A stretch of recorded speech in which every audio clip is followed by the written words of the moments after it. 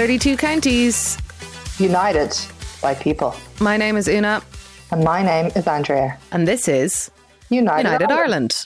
Every week in United Ireland, we go backstage and under the hood of issues in Ireland beyond the headlines, bringing you smart people who know what they're talking about without a load of people shouting at each other in the studio. This week's question. Will Cork be the real capital this summer? Dun, dun, dun. As Dublin City Council struggles to prepare the city for outdoor living, the capital of the country, the city centre of it, is being overtaken really by practical and simple actions in other councils such as Cork and Dún Laoghaire-Rathdown. So what is going on with the outdoor plans for the capital and elsewhere right now? What's planned? Where are the balls being dropped? And what can we expect? This podcast runs entirely on renewable fuel generated from Patreon. Please put some please put some wind in our tank over at patreon.com/United Ireland. We make this obviously because we love it, but we also make it with our time and our passion and our energy, and we need to get paid. So if you can pay us, that would really be very valuable to our lives and our survival. Just €3 a month will get you the glowing, loving feeling of having supported this podcast so that it can keep going and keep giving you good bits. We have a great episode of Byline this week. If you haven't listened to it already, Suzanne Lynch, who's the Washington correspondent for the Irish Times, formerly the European correspondent for the Irish Times, has been a correspondent in extraordinary circumstances, was in Brussels for Brexit and in DC for most of pretty much all of Trump. All of the Trump term, and is now in that transition phase with Biden's term. So we had a great chat with her. If you want to find out about what it's actually like in the White House press corps, all of the expense that goes with the coverage, how US organisations kind of have to spend loads of money to cover various things. And just Suzanne's career is fascinating as well. She has a PhD in Virginia Woolf from Cambridge. Not necessarily the traditional start of a medical career. Yeah, but she's fantastic. It's really like full of great nuggets. So if you're into that, check it out. And we have loads of more bonuses coming up as well. We know we took a fallow week last week because we knew that we had a bank holiday hangover. We knew that we had some good stuff coming up, and we have been actually podding flat out. So we have a lovely 32 questions coming. Mm-hmm. We have a lovely bonus episode coming, which is very interesting, early next week. And then we have another episode again via the Sunday Seeds on Sunday. So for more, could you? Patreon.com/United Ireland to support all that. But now it's the state of the nation.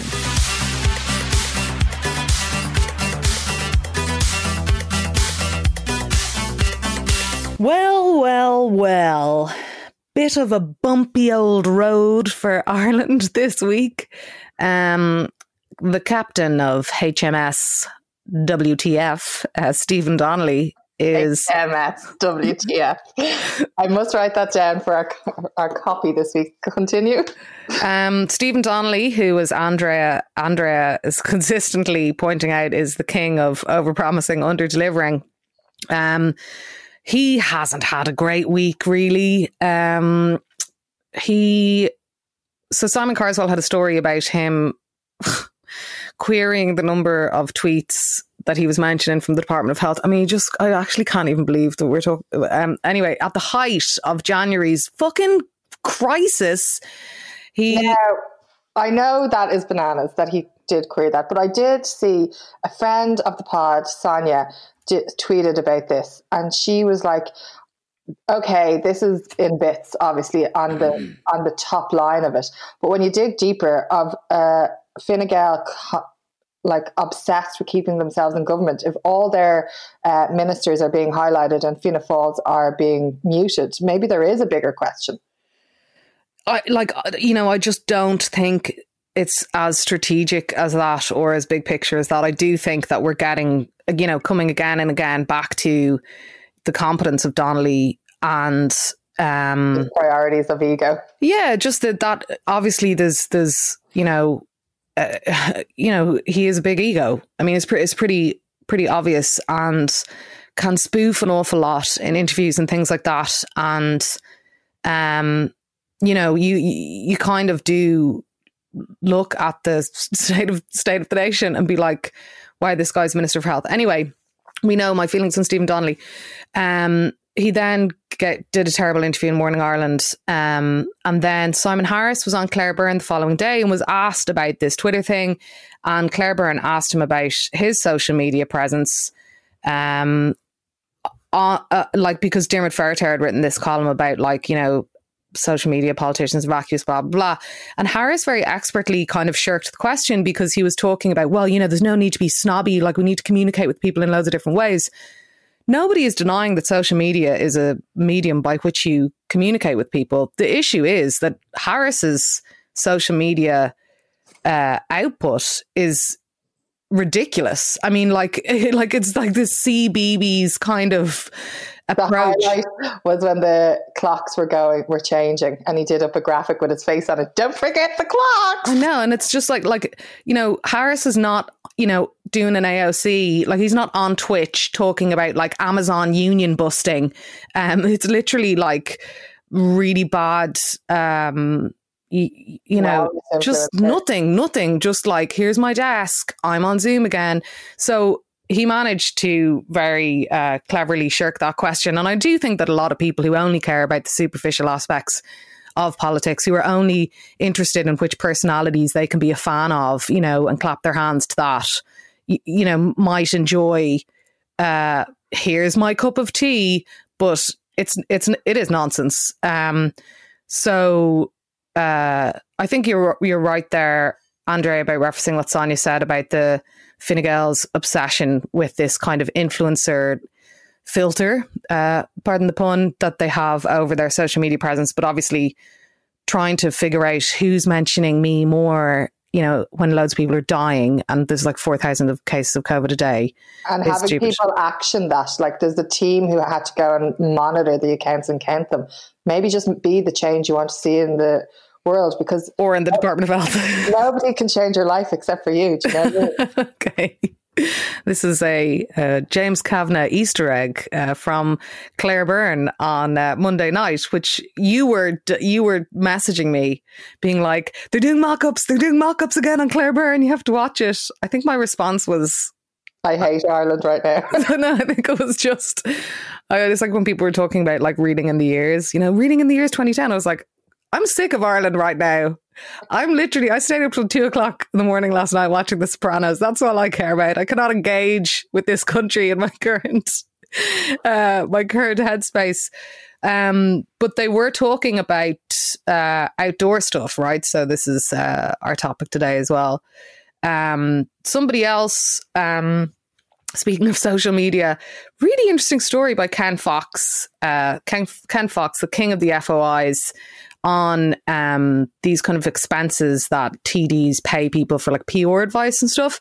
And in one of them, Stephanie Preisner, who is a columnist at Sindo and a TV writer, got got $6,000 from Fianna Fáil's star performer, no, that's a joke, Anne Rabbit, to get some comms lessons, I guess. I just thought that was extraordinary, Mort.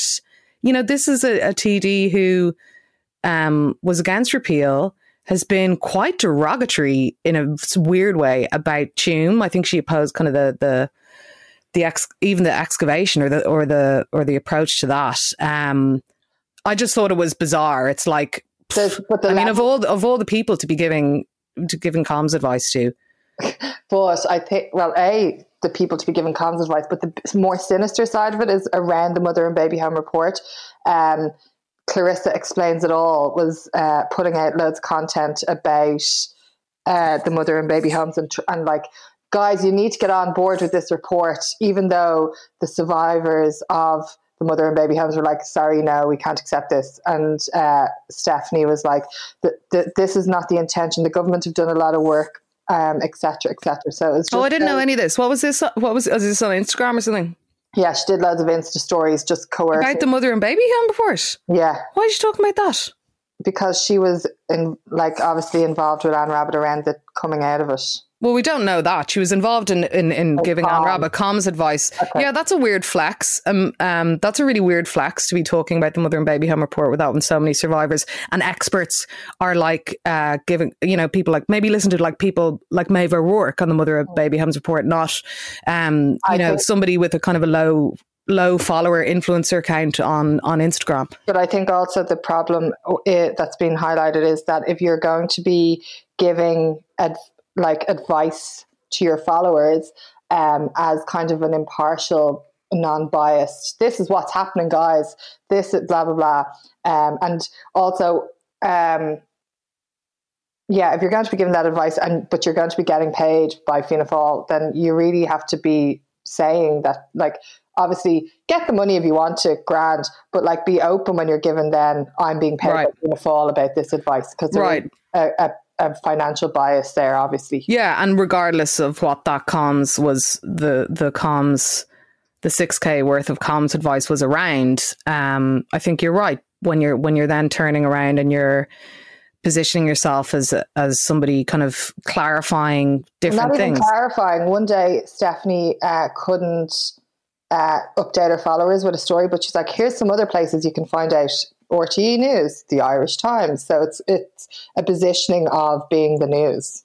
Right. I haven't noticed this facet of the goings on. But yeah, I suppose if you're taking money from Fianna Fáil and you're talking about politics, there's a bit of sponcon going on there, I suppose.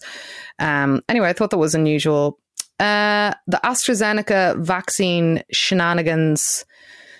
Ooh, okay, so this is kind of confusing because there's been so many back and forths with this vaccine from the trial stuff onwards. It was initially, have I got this right? Like they initially paused it for over 70s and now it's being paused for under 60s. Under 60s. And so it'll be the 60 to 69 cohort that'll get that. I think on one day this week, 15,000 people had their vaccine stalled because of that. That obviously means there's going to be delays. I know that the constant caveat of vaccine advice has always been around, or not vaccine advice, vaccine rollout has always been around supply. So, I know kind of make a joke about Stephen Donnelly over promising, but these kind of things, they really knock you back, I suppose. And they also knock back the narrative around like the people who are questioning vaccines of if this stuff keep changing, and it helps influencers who are maybe growing their following due to putting out crazy stories to use these things when there's a miscommunication or not a full information. But one of the girls in Trop Pop, she is working with the rollout of the vaccine. She's a scientist as well as a nail artist, and she was saying that it is only young women who are affected by the AstraZeneca and the blood clotting, so that it is safe for over 60s, blah, blah, as an expert. And this is the same reason, the same side effect that Johnson & Johnson has also paused in the US. This was kind of a lot of people's great white hope, really, the one shot. And also for cohorts that you may only be able to get in for one shot of a vaccine, like people who might be difficult to follow up on, for example, people who are homeless.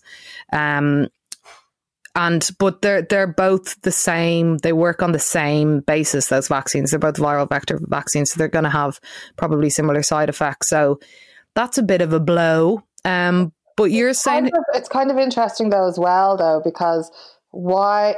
and it just is frustrating that the whole conversation around blood clots and the pill are never funded or researched or developed and obviously because this affects the whole population and not just women, even though it is women who are suffering, but it's being paused. And obviously it should be, or whatever the experts say, but it just raises a question over how women's health is so often overlooked for funding and research. Fair. You have here the online vaccine registration opens this week. I've been ignoring this. What's going on with that? So the online portal opens tomorrow for people who are 69. Then the day after, it's people who are 68. The day after, 67. So you can go online and register. So it's a big step towards our vaccination rollout. So it is good news. Excellent. Okay, and now we're going to try and bring you through whether or not things are actually going to be moving in Dublin for outdoor living and socialising this summer.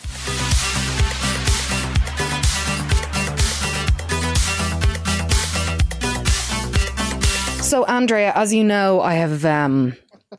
Can I start? Okay, you can, yeah.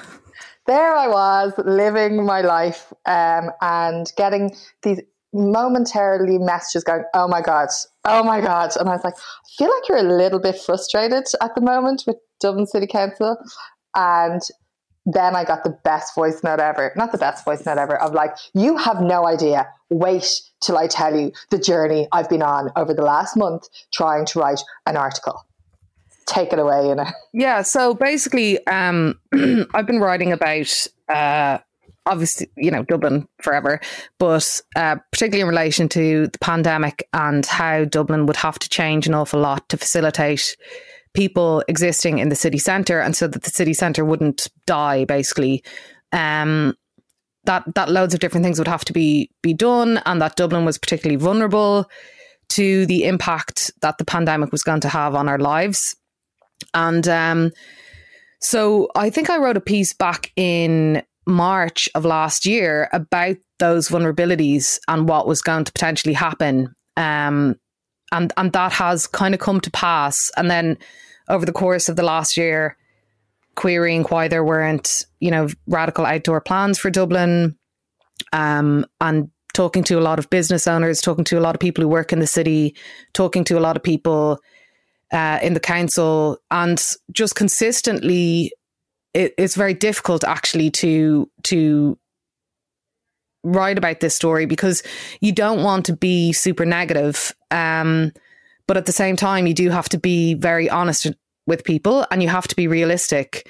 But basically, after Christmas, you know, it was kind of looking that like, okay, we're going to have another summer of this, obviously, and there hasn't really been anything of note done in the city apart from bike lanes, and like really small things like little parklet seating areas, or, you know, the odd bench or something like that. And so the council didn't do anything for last summer of massive note. I think that's fair to say.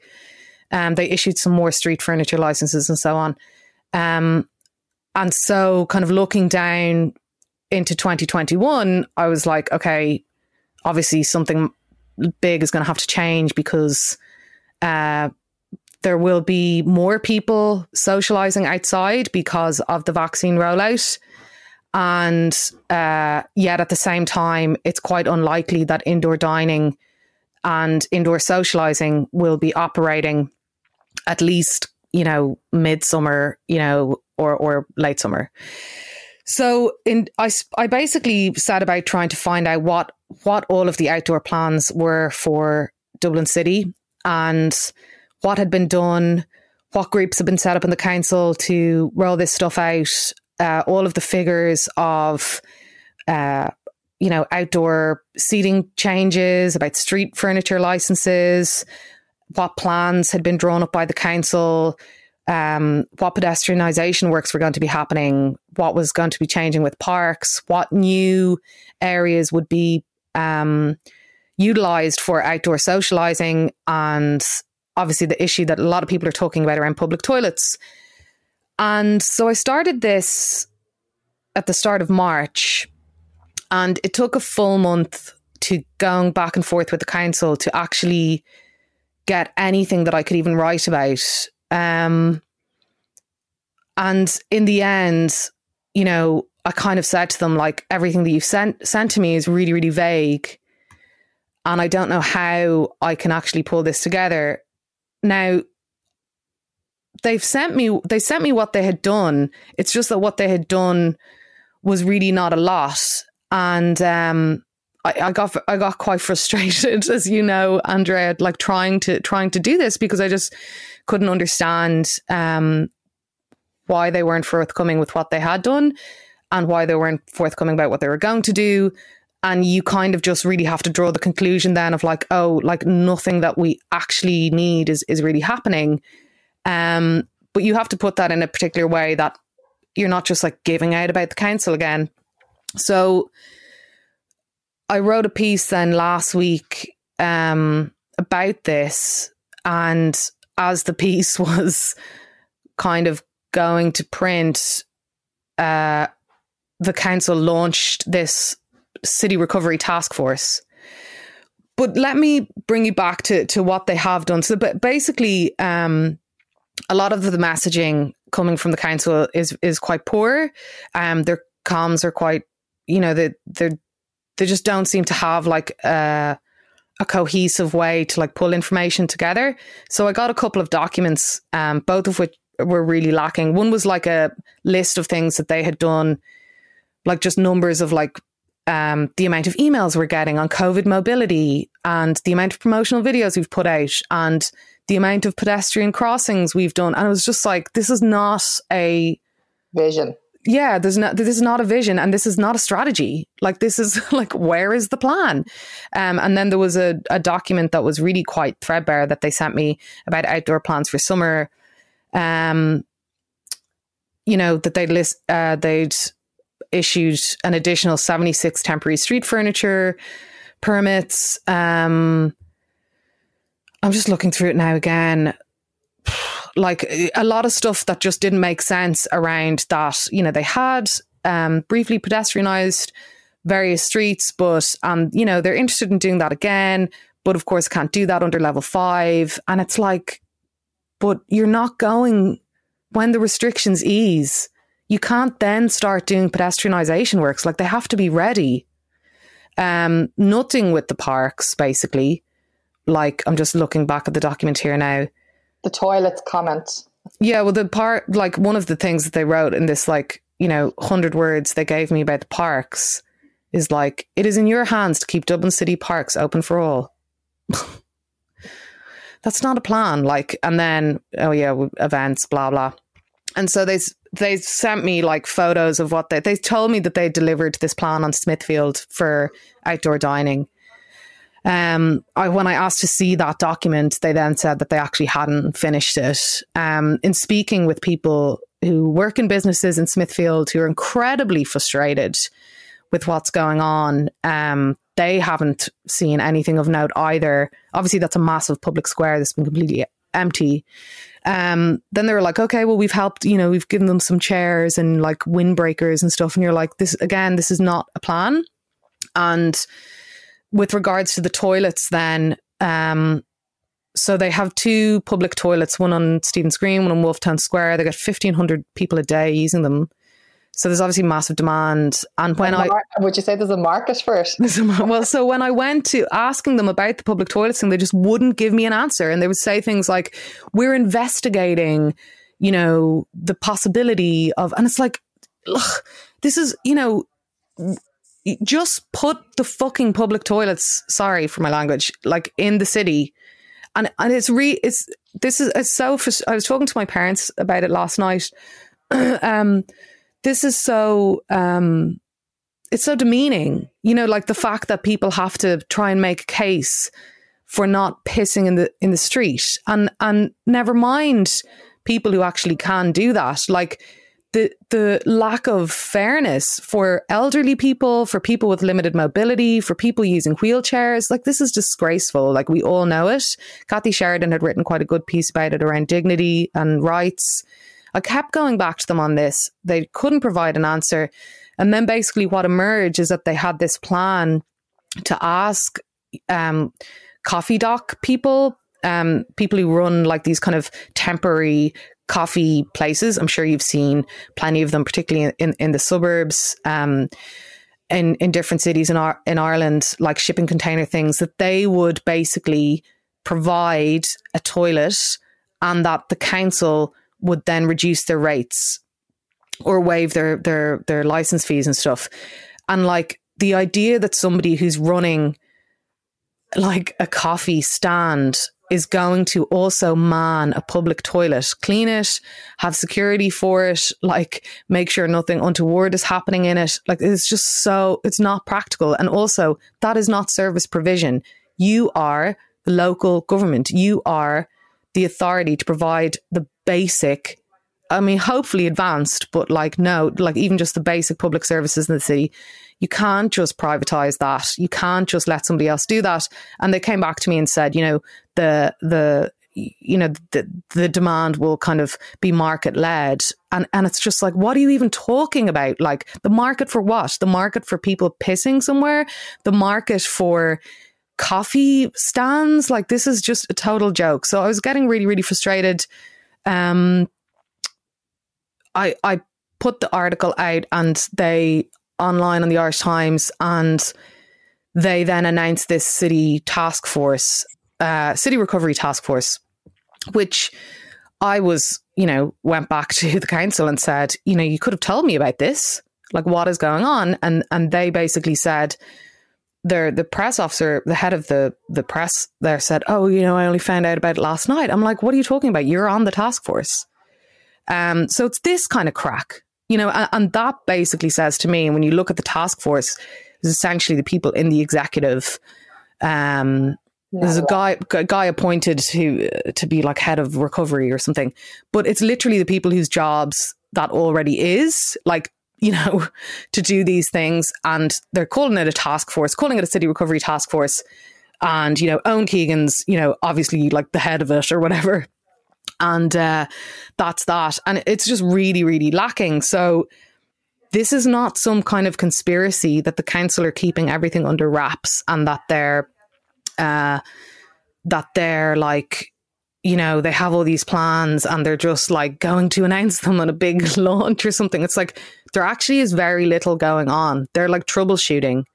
And the council suffers from this quality of always being in kind of like enforcement mode and obstruction mode and not a facilitatory mode. And it's very frustrating for me, having written so much about this, you know, so much about the city over the past decade and so much about the city and the outdoor plans over the past year, hearing this stuff from the council again and again, because what you also hear simultaneously is loads of people talking about ideas for the city. So there'll be like, you know, even like the restaurant association and like all the businesses and blah, blah, blah. And they're like, we could do this, we could do that, we could do that. And it's like, guys, the problem is not that people don't have ideas for the city.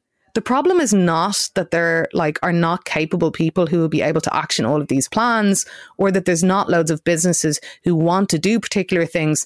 The problem is you have a local authority that is really, really stagnant and cannot seem to grasp the gravity of the situation and what needs to be done to address that, to help it. And it seems to me a council that is basically just waiting for this to be over. And in the meantime, you know, come what may. If the city dies, you know, well, like, I mean, I'll tell you what, I have a memo from Owen Keegan that he sent to councillors on the 8th of April. And this was in relation to the City Recovery Task Force, which I'll actually get back to because something else has changed with it since it was launched, which is 4 days ago. 4 days ago, yeah, 5 days ago. So basically, Owen Keegan wrote this memo to the Lord Mayor and to the councillors. And it's basically like, you know, the past year has been very challenging. It's having, you know, COVID's having an adverse impact on Dublin economy, blah, blah, blah. So just a load of blah, blah, blah stuff. And it's really, the memo is actually very defeatist, you know, kind of talking about, obviously there's loads of things that we know around, you know, the emptying out of offices, retail, you know, tourism, blah, blah, blah, all this stuff that we know. He says in the memo, in the past, there has been a widely held perception that the city was financially and economically resilient. Now, I don't know who held that perception, because obviously a lot of people have been writing about the house of cards that the city has been built on. Anyway, however, there's evidence that the pandemic is having a disproportionate impact on the economy of the city centre. So he talks about a number of developments associated with the pandemic that are having an issue. So remote working, online retail activity, resistance to public transport use, and tourism. And he says that, like, if this continues, you know, there'll be, you know, it'll be hard for, you know, Dublin to kind of recover, and that will have implications for the national economy. He then draws some conclusions about the consequences of remote work and online shopping. You know, I'm not sure how he's coming up with these. I mean, some of them are just kind of common sense, but he says the reduction in demand for housing in Dublin. Oh, so yeah, so the remote working and online shopping. I have no fucking idea what online shopping has to do with this, but anyway, that they will have positive consequences, right? Including the reduction in demand for housing in Dublin and less pressure on the Dublin housing market. Now, there has been no construction for a year. David McWilliams is telling people who buy houses to go on strike because there's no value in the market. There are houses in Dublin going for 100, 110, 120 quid over the asking price. Yes, people are going to be leaving Dublin, but the city is in a housing crisis and has been for years. If we just make the city shit, no one will want to live in it. Basically. Cool strategy, Burrow. So then he's talking about the reduction in demand for office space and less pressure on the Dublin commercial office market. I mean, I think these things like less pressure. I mean, I think things will change an awful lot, but different pressures will kind of emerge. Reduction in demand for urban transportation. I mean, I don't think the pandemic is an argument to reduce public transport, reduce traffic congestion with associated emission. Yeah, that's true. Revitalisation of suburban centres and the achievement of more balanced regional growth. Okay, that's true. Anyway, so then he talks about, like, we're going to take a proactive leadership role in relation to shaping a physical, economic, social and cultural recovery strategy. Now, you could have done that a year ago, mate. So they're now setting up the task force, and he lists the people on it. There's 2 women, 7 guys, and 1 councillor, including 1 councillor. And the initiative, it kind of goes through the objectives. You know, this is written on April 8th, right? A key task will be the preparation of a city centre recovery plan. This is over a year into the pandemic, and preparing a city recovery plan is now being identified as a key task. Anyway, what I find really interesting is the final part of this memo. And I'm just going to read it to you now, because this kind of cuts to the core of the perception of Dublin City. This is signed by Owen Keegan. So this is his take on things. The government announcement of 30th May 2021 made no provision for the general reopening of businesses, especially businesses in the hospitality sector or for public events. Even outdoor dining is not covered. Detailed planning cannot take place until we have a clear indication from government in relation to the timescale for the reopening of business and the facilitation of public gatherings. It is also important to appreciate that measures such as an expansion in outdoor dining opportunities, an organisation of events to animate the city centre, while important, are very unlikely on their own to prove sufficient to offset the adverse impacts of sustained high levels of remote working and online shopping, an unwillingness to use public transport, and a delayed recovery in tourist numbers. Apart from the cost of the staff directly involved in the initiative, I am not proposing a specific financial allocation. Various measures will be funded from existing departmental budgets. Signed, Owen Keegan. So you have 2 things there. Well, no, you have multiple things there. Okay, so first of all, there's blaming the government for not having dates on when things can reopen, and saying that not having dates means you can't plan anything. Okay, that's nonsense. The other part is that, like, oh, even if we do these things, they're not going to make that much of a difference, like outdoor dining. It's like, just fucking do it, you know? Like, that is just like an excuse. Well, it's going to be hard anyway, so let's just not do anything. And that whole mindset that's outlined there, it's so defeatist. It's basically just like, we don't have a vision. We're kind of just giving up. It'll probably be really shit. Yeah, government's kind of to blame because they won't tell things. And then at the end, establishing this task force and not giving it any budget. There's no financial allocation to this task force that has been set up. So the task force is set up, right? He sends this memo out saying, kind of throwing the hands up in the air. And, this is like, it's a 2-page thing, or it's like it's maybe like a 4-page thing, something you could just totally bash out. If you're paying any attention to the city, bash it out in a few hours. Sends that out.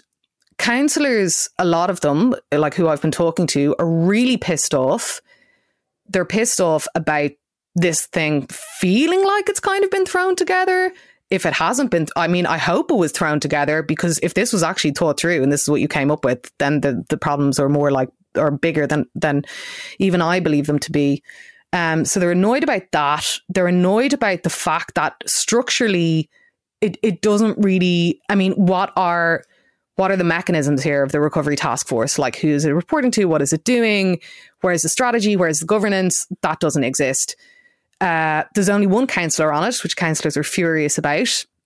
And the gender representation is terrible. You have 2 women and 7 men. I asked the press office multiple times, what is the story with that? You're going to have to give me a statement with that. And they're like, well, we just pick the people who are responsible, blah, blah, blah. And it's like, we're having this massive national and global conversation about the marginalisation of women from decisions related to the pandemic. This is just not good enough. Cut to Monday night, and 4 days after the task force was formed, the councillors, there's all these motions passed in their meeting or whatever, and they are raging. And the task force, which is 4 days old, has to have this massive revamp, which the councillors basically said, the lack of women on it and the lack of councillors on it is totally unacceptable.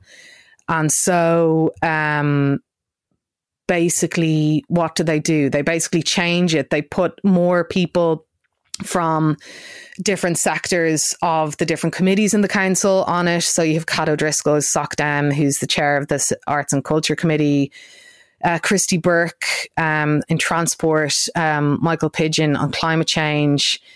The councillors also seek a 50-50 gender balance. The task force is very wedded to this like old school idea of, between the canals, like the commercial district, and not, obviously Dublin has changed a lot in the way that it's now kind of more orientated in like villages or neighbourhoods are seen as that, but they're still kind of wedded to this kind of thing. And just an awful lot of it appears to be when they're talking about how the task force can like promote and lobby on behalf of the city centre. It's like, it so often feels like the council is more enthusiastic about marketing an idea of Dublin than actually making a Dublin that is worthy of marketing. And we've seen this in these changing the PR. Dublin, it's a breath of fresh air. Dublin, surprising by nature. Dublin, it's behind you, or whatever their fucking latest one is. And it's just really frustrating. So now, of course, the councillor on the back foot, right? Because I've been kind of pushing this thing, and Claire Byrne's then talking about it on Monday, and people are talking about the radio, and the councillors are like shit. And government, by the way, not happy with how Dublin has been going for the past year. So you have these councillors now lobbying the council to actually do something. So a lot of Fine Gael councillors wrote this letter being like, we need to basically do more stuff. Ray McAdam, actually, a Fine Gael councillor, wrote this letter to Owen Keegan, I think on behalf of Fine Gael councillors. He's done a couple now, but I just kind of had to laugh because one of them was like, in Paris, they're turning the Champs-Élysées into this massive garden. It's like, we could do that in Dublin. It's like, bro, if you think for one fucking second that Dublin City Council is going to turn around and turn like O'Connell Street into some like, green Singaporean eco pleasure dome, like we can't even get a Jack's, but they now want to be seen to be like putting the pressure on. And it's like, what were you guys doing for the past year? What were you doing? Because some of the councillors have been asleep at the wheel as well. But now they want to be seen to be like, no, we need this, we need that, we need the other. And it's like, what is going on here, guys? Because we seem to have an executive and a leadership issue that is not offering a vision for the city, or saying we're going to do X, Y, Z, and that's going to be done. And this is not some like, oh, well, that's just the way it is. Because you look at Cork and the CEO there, and I've forgotten her surname, apologies, but they're pedestrianising 17 streets. I think they started work on them on Monday. Yet I'm told by Dublin City Council that they can't start pedestrianisation works because they don't fit into the level 5 criteria. So what's going on there? We had Robert Burns on the podcast a while ago, who's out in Dún Laoghaire Rathdown. There's loads of public seating in Blackrock Village. I was in, I was doing my exercise yesterday outside of my 5K, because we can now go beyond that, which is delightful. So I went for a walk in Dún Laoghaire Pier. Public toilets at the bottom of the pier, all in front of, where the Pavilion Theatre is. That's all now this kind of terraced outdoor dining, outdoor seating. You walk around town, and yes, there are some things where you can like, actually not really, like there's the parks, and it's incredible to me. I wonder what really happened, because there seems to be the inertia, the lack of vision. There's obviously leadership issues, because you need somebody to go, okay, this is our opportunity. Let's do X, Y, Z.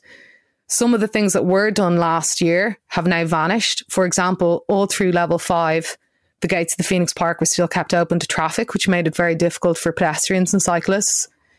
And the small pedestrianisation works that did happen, as you would know, Andre, on South William Street or so on, have now vanished. And we hear these stories about car park lobbies and all that kind of stuff hanging on. Now we have there was a story in the Sunday Times at the weekend about the potential of pedestrianising Marion Row and Capel Street. Now, I had heard little mumblings about that.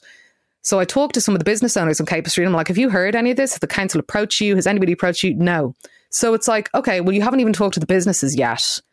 And if you actually had streets pedestrianised temporarily, like South William, for example, and you took that away, on what planet are you going to now pedestrianise Capel Street? And so we hear these things and people go, oh, that's great news. That's a great initiative. And it's like, but they're not happening. And when people say, I saw there was some dude from Dublin Town or something like on having a Zoom panel, about with some restaurateurs about, we could do this and we could do that. It's like, yeah. And I could direct Kirsten Stewart's next film, and, I could be in skateboarding for Ireland in the Tokyo Olympics. Like, there's loads of things we could do and that are possible.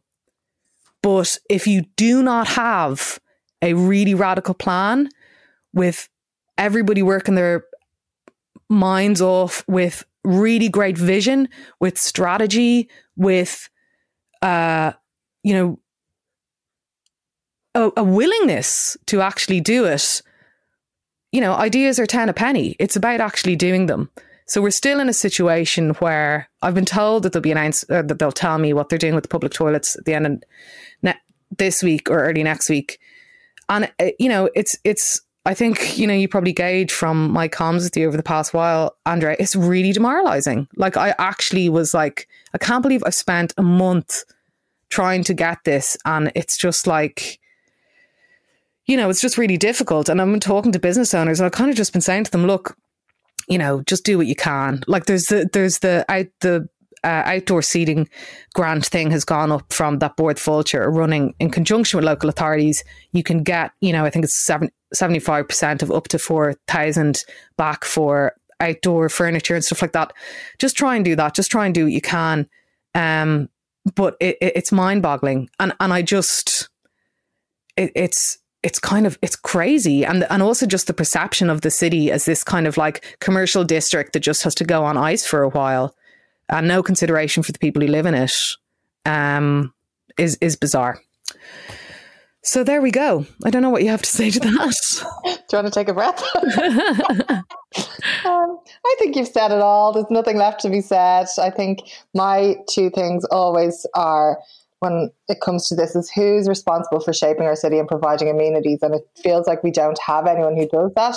And you'd love a little side project, not a side, like, why do I have to think about, like, maybe we should set up a side project of people who can get shit done and like will have big ideas and do them and try and get funded somehow. It's like, well, you have that. It's the council. Why aren't they doing it?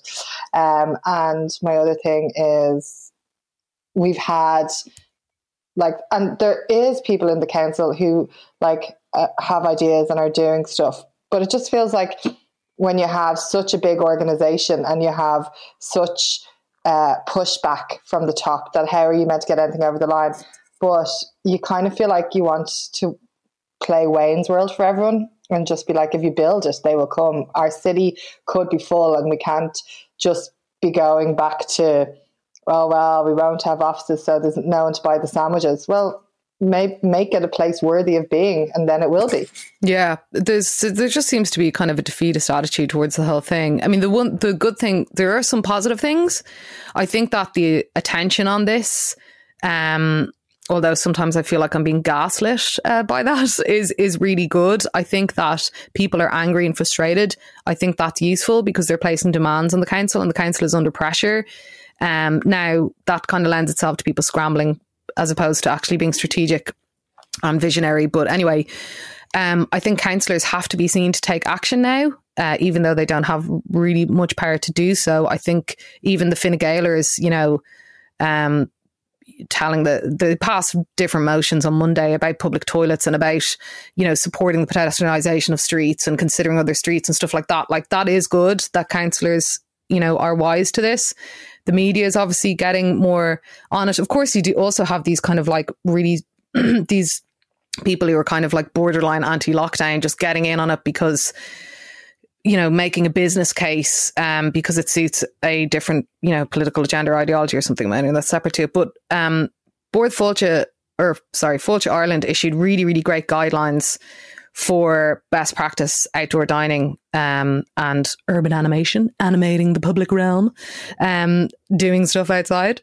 And they're really, really good guidelines. So I think that they'll be really welcome for cafes and restaurants. And the fact that part of the outdoor public scheme thing that Catherine Martin did has now gone up with regards to the thing I was talking about, the 75% of 4K for outdoor seating. That's really good. That will make a difference. You still do need to apply for a street license for that through the council.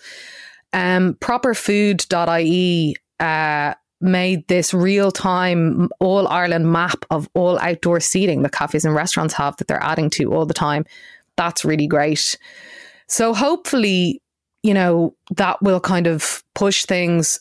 It's the frustrating thing for me is that even if things happen now that people think are positive, it's like, yeah, those little bits, those tiny little wins that you may have got, like a toilet, are good, but our bar is so low, and it has been so low, and everything could have been so much better had there been a radical plan in place for things that we so obviously have needed for a year.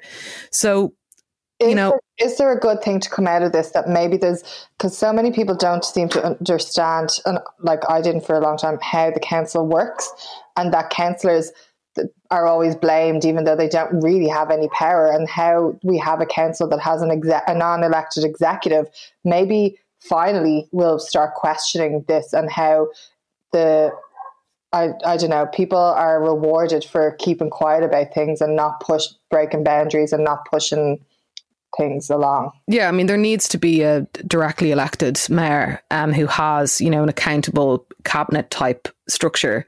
There needs to be a plebiscite on that. There needs to be more power given to councillors. There needs to be more power given to local government. A lot of the powers have been stripped by central government. Owen Keegan has a point when he says that the government hasn't, planned various things, or that the government has left them short. Like that's kind of true, and so that's fair. But it's very difficult to go, okay, we're going to give you more control, we're going to give you more power, when what they're doing with what they have is so deficient. Anyway, that's been my month, and I'll keep writing about it, obviously. And I hate to be a downer, because you don't want to. It's so easy to be like, everything's shit. Oh, they're so useless, blah, blah, blah. Like, that's not where I'm at. Like, I want to write about really amazing things that are happening in the city and really like things that I can enjoy, things that like everybody in the city can enjoy, all different kinds of people from all different kinds of places. It's hard to do that when there's no vision. And, you know, all local authorities have quite similar structures, and some of them are doing stuff. So you have to wonder like why that is as well. Like Cork, who are just going to be fucking lording it over Dublin now for the whole summer. Okay, so that's that. Let's move on. And hope that our city moves on. And hope that our city moves on too. Okay.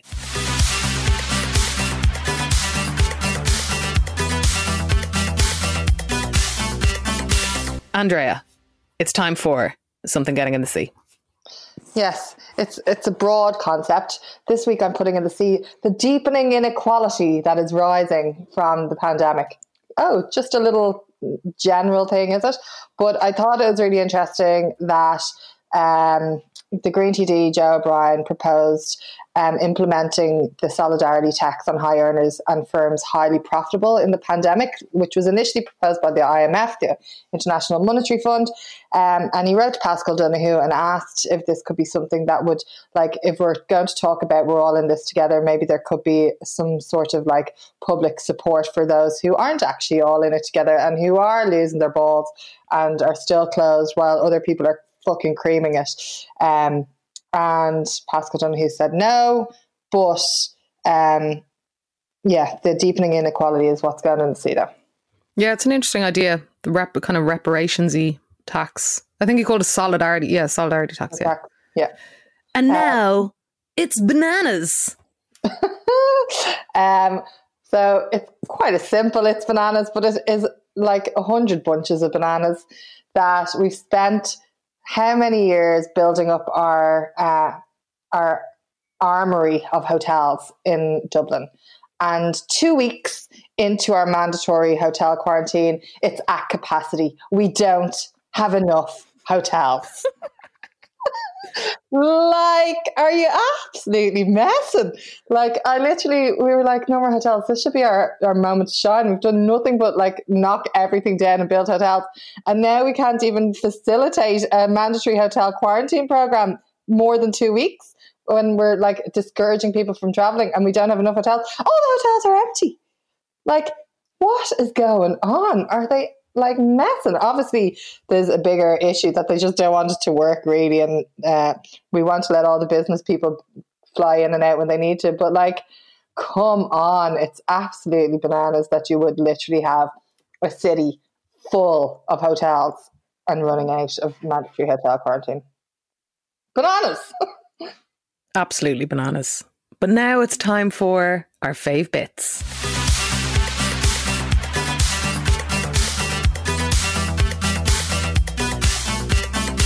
Finally, some joy. So I don't really have that many fave bits, unfortunately, but some of them, because we missed last week, it happened last week, but CMAT became the first female solo artist to reach #1 on the homegrown charts. That should also be in It's Bananas, by the way. The first female solo artist to reach #1 on the homegrown charts. That must be first Irish female solo artist, is it? Yeah, homegrown. Okay, sorry. But that's bananas in itself. But brilliant that it's happened. So that is a fave bit of mine. Another fave bit, again, back to Irish TV, like knocking it out of the park at the moment for me anyway. Tommy Tiernan at the weekend was so brilliant again. And my fave bit out of the whole thing was Peter McVerry.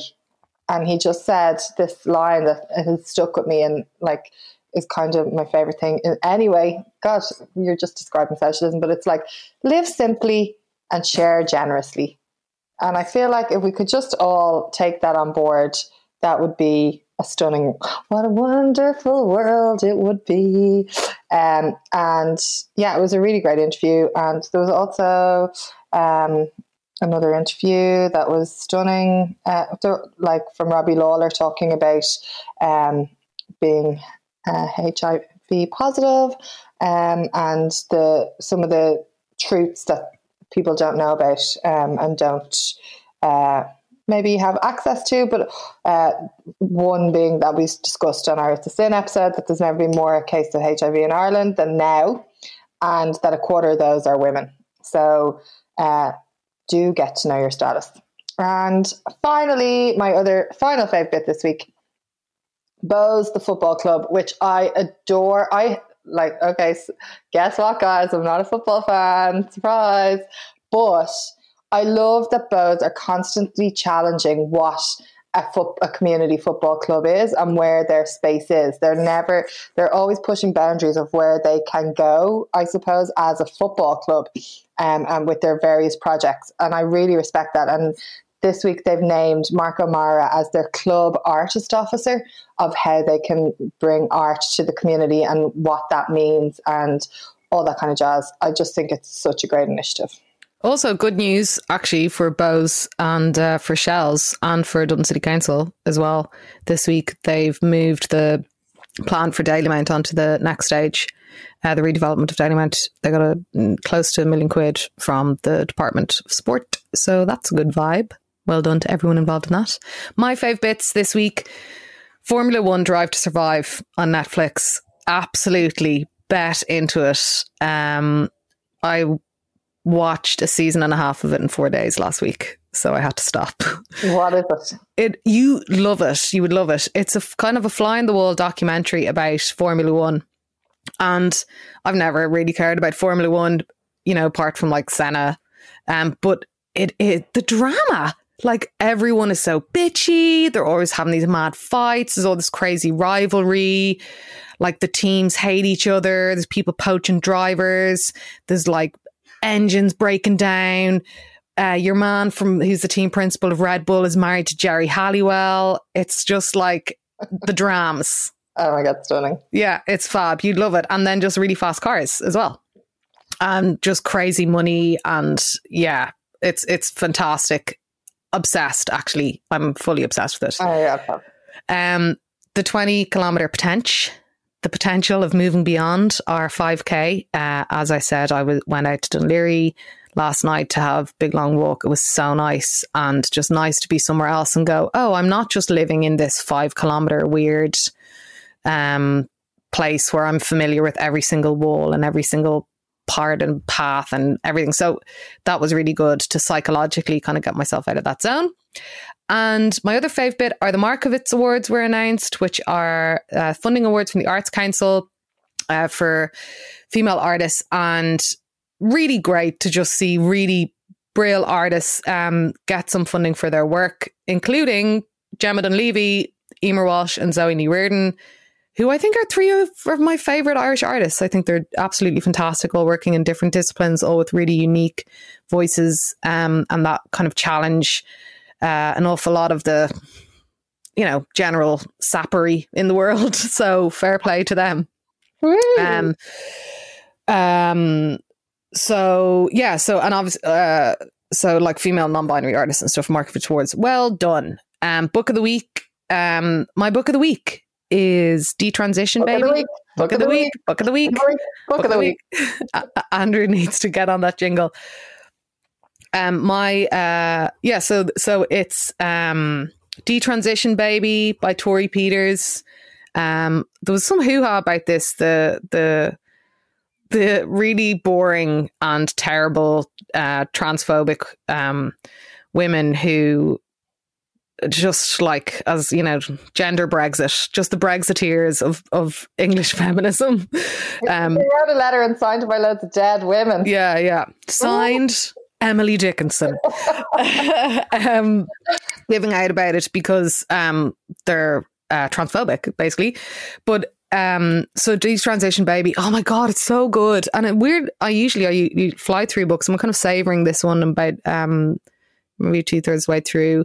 An amazing kind of character-driven story about a group of people, like one woman, a trans woman, and her ex-partner, and that person's current partner, and motherhood, and just fucking life and relationships and sex and identity. And it's so brilliantly written. It's so vibrant, vivid, hilarious, smart. I'm in it. Like, it's really, really good.